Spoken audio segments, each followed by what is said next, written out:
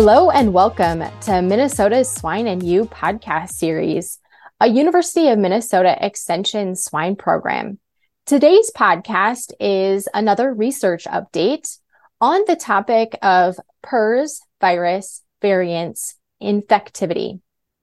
My name is Sarah Schieck Boelke, your host, and I'm a swine extension educator with the University of Minnesota.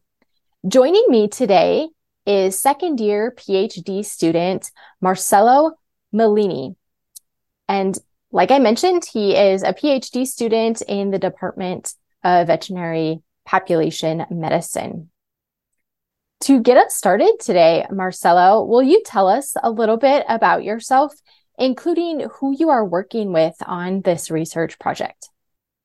Well, thank you for the invitation, Sarah. I'm currently working with Cesar Corso, who is my advisor on our own PRRS projects, but I'm also helping part-time with the Morrison Swine Health Monitoring Project group.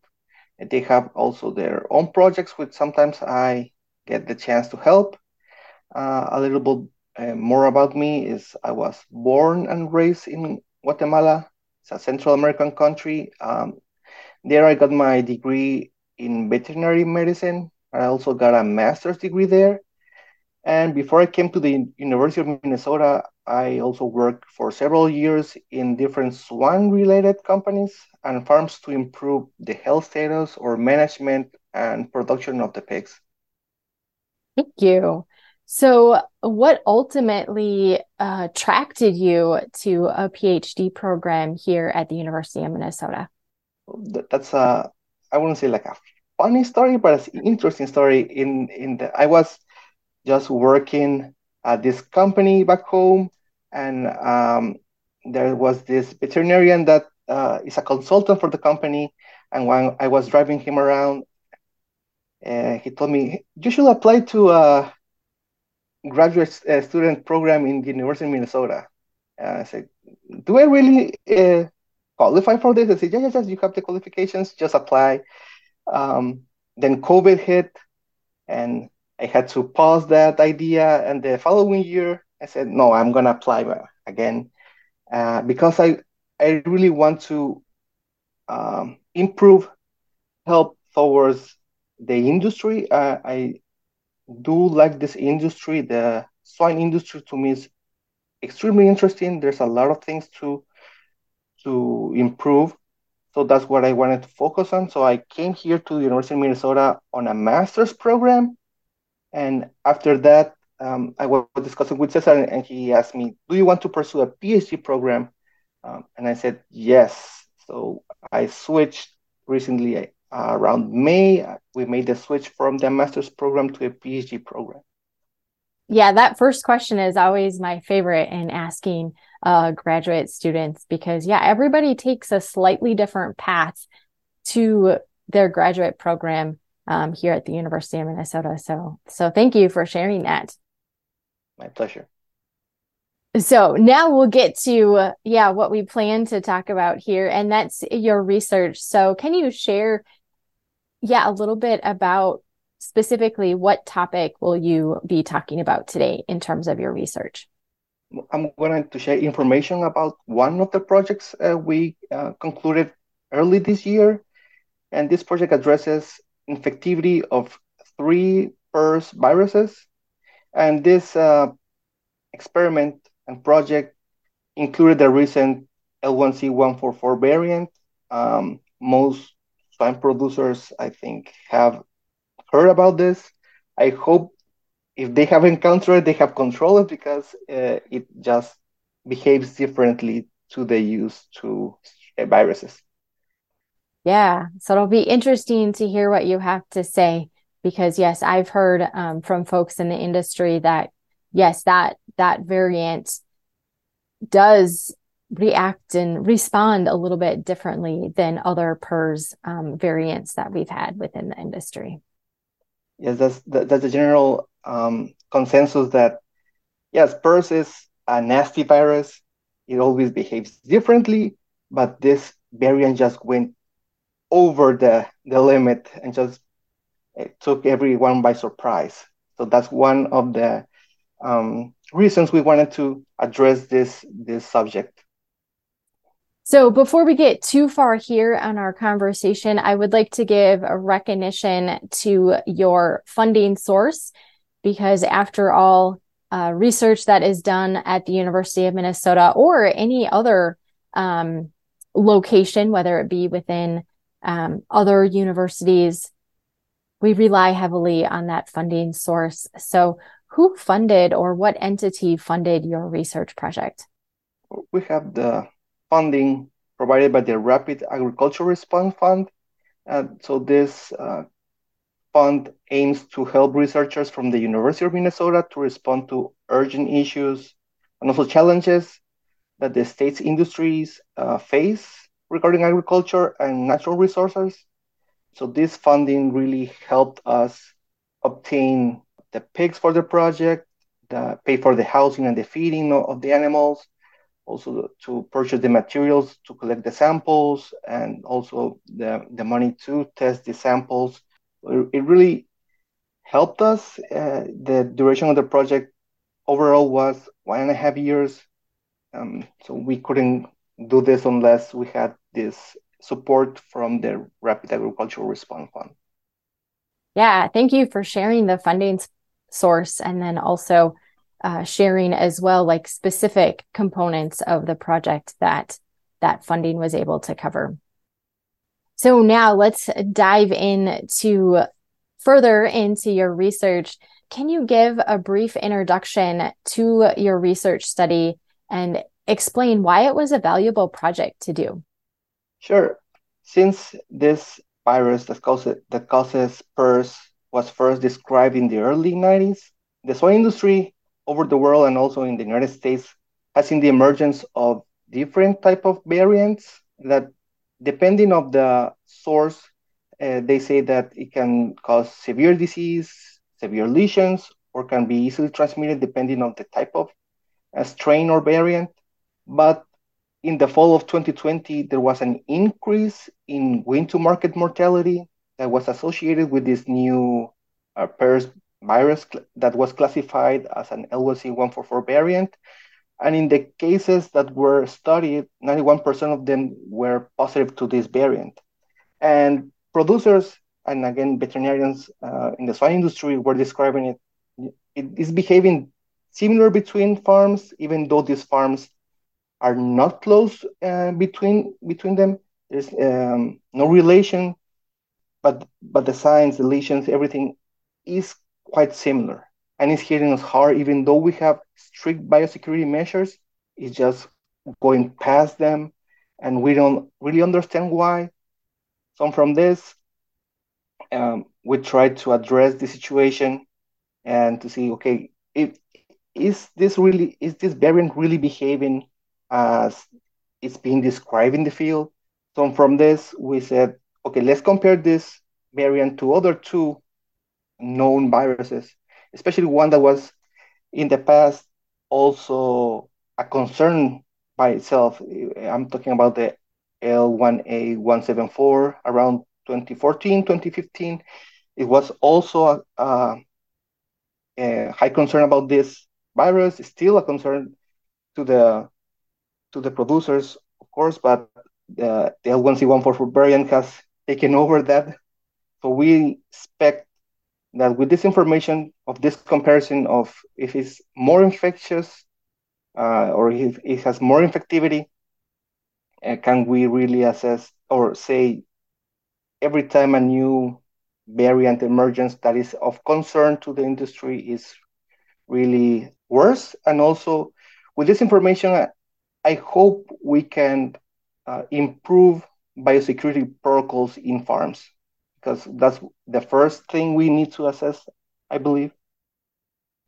So now can you explain, how did you complete this research project?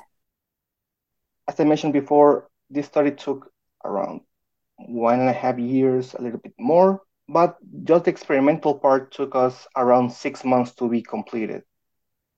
So during this 6 months, we divided the experiment in 3 stages or 3 main groups. So each one of these groups corresponded to a specific PRRS virus.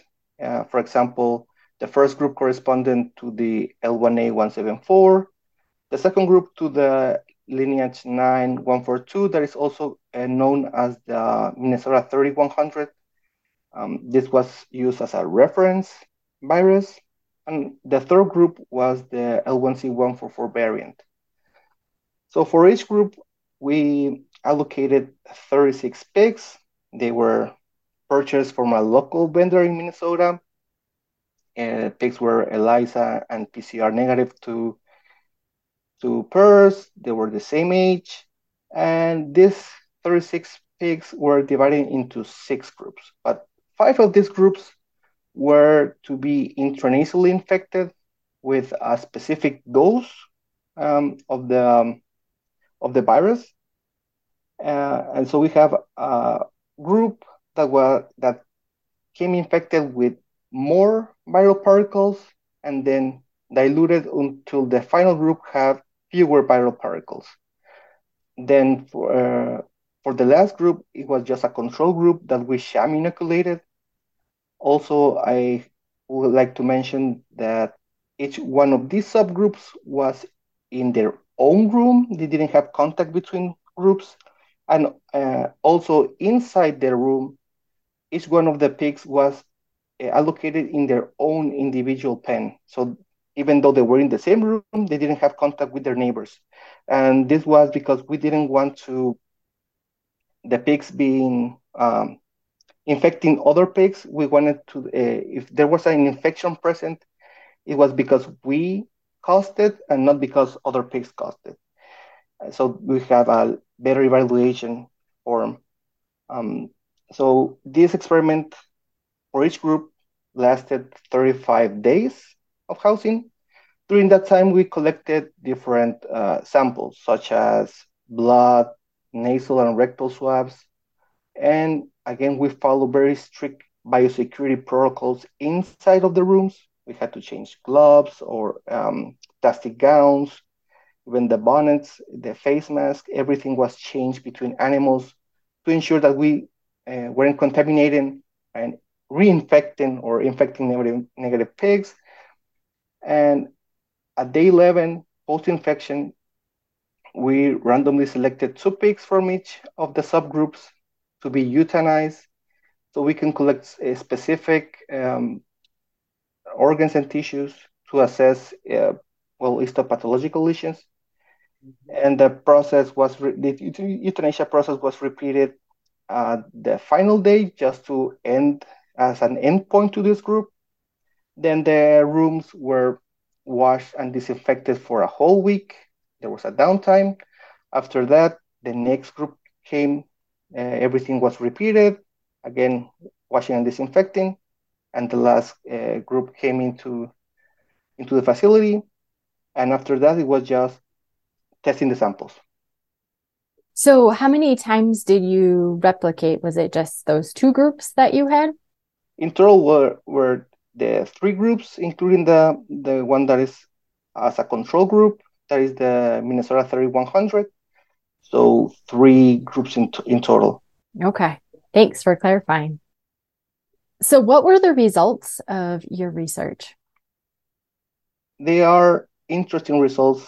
We found that comparing this variant with the reference strain, the L1C144 needs fewer viral particles to successfully infect at least half of the pigs by day 4, even at day 1 after exposure. But we analyze at day 4, and we can see this, I wouldn't say huge difference, but it's a significant difference in the amount of virus that is needed to infect the pigs. So from this, we can say, yes, it's more effective. Also, and also between the reference group and the L1A174, there is no difference in the amount of viral particles that are needed. It's basically the same amount. Is the an amount that has been described before by other projects. There is no change there.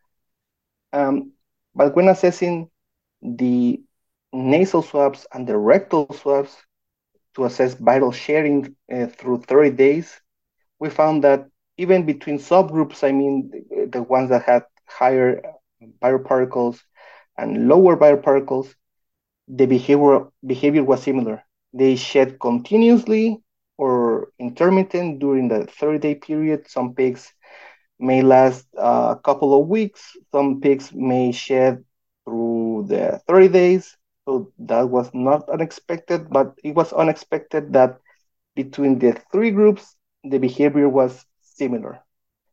And finally, in histopathology, what we all know, PRRS will um, affect the lung, but in this case, all of the pigs that were infected with the 144 variant had lung lesions that were severe.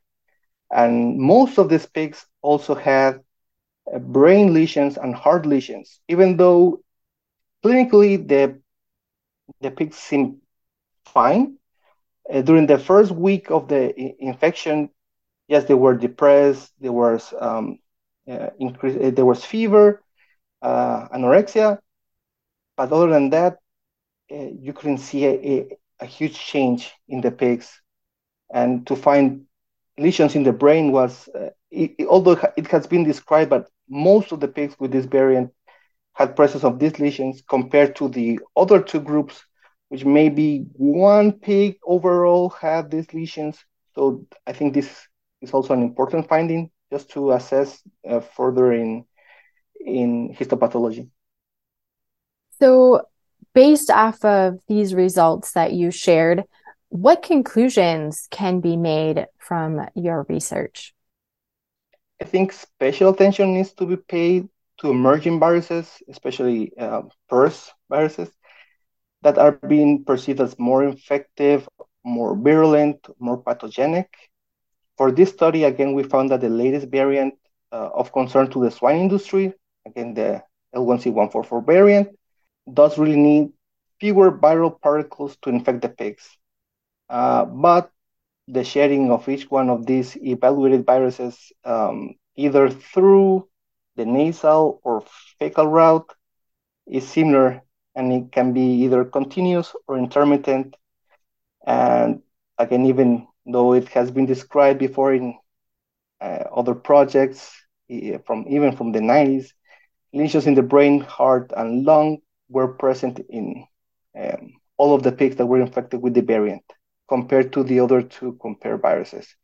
So we can pinpoint that this variant is something else. It's really causing something different to the industry. So, to go along with that, can you explain why these results that you shared are important takeaways for the industry? I think the results from this study helps us understand more about the dynamics that the new variant has under experimental conditions.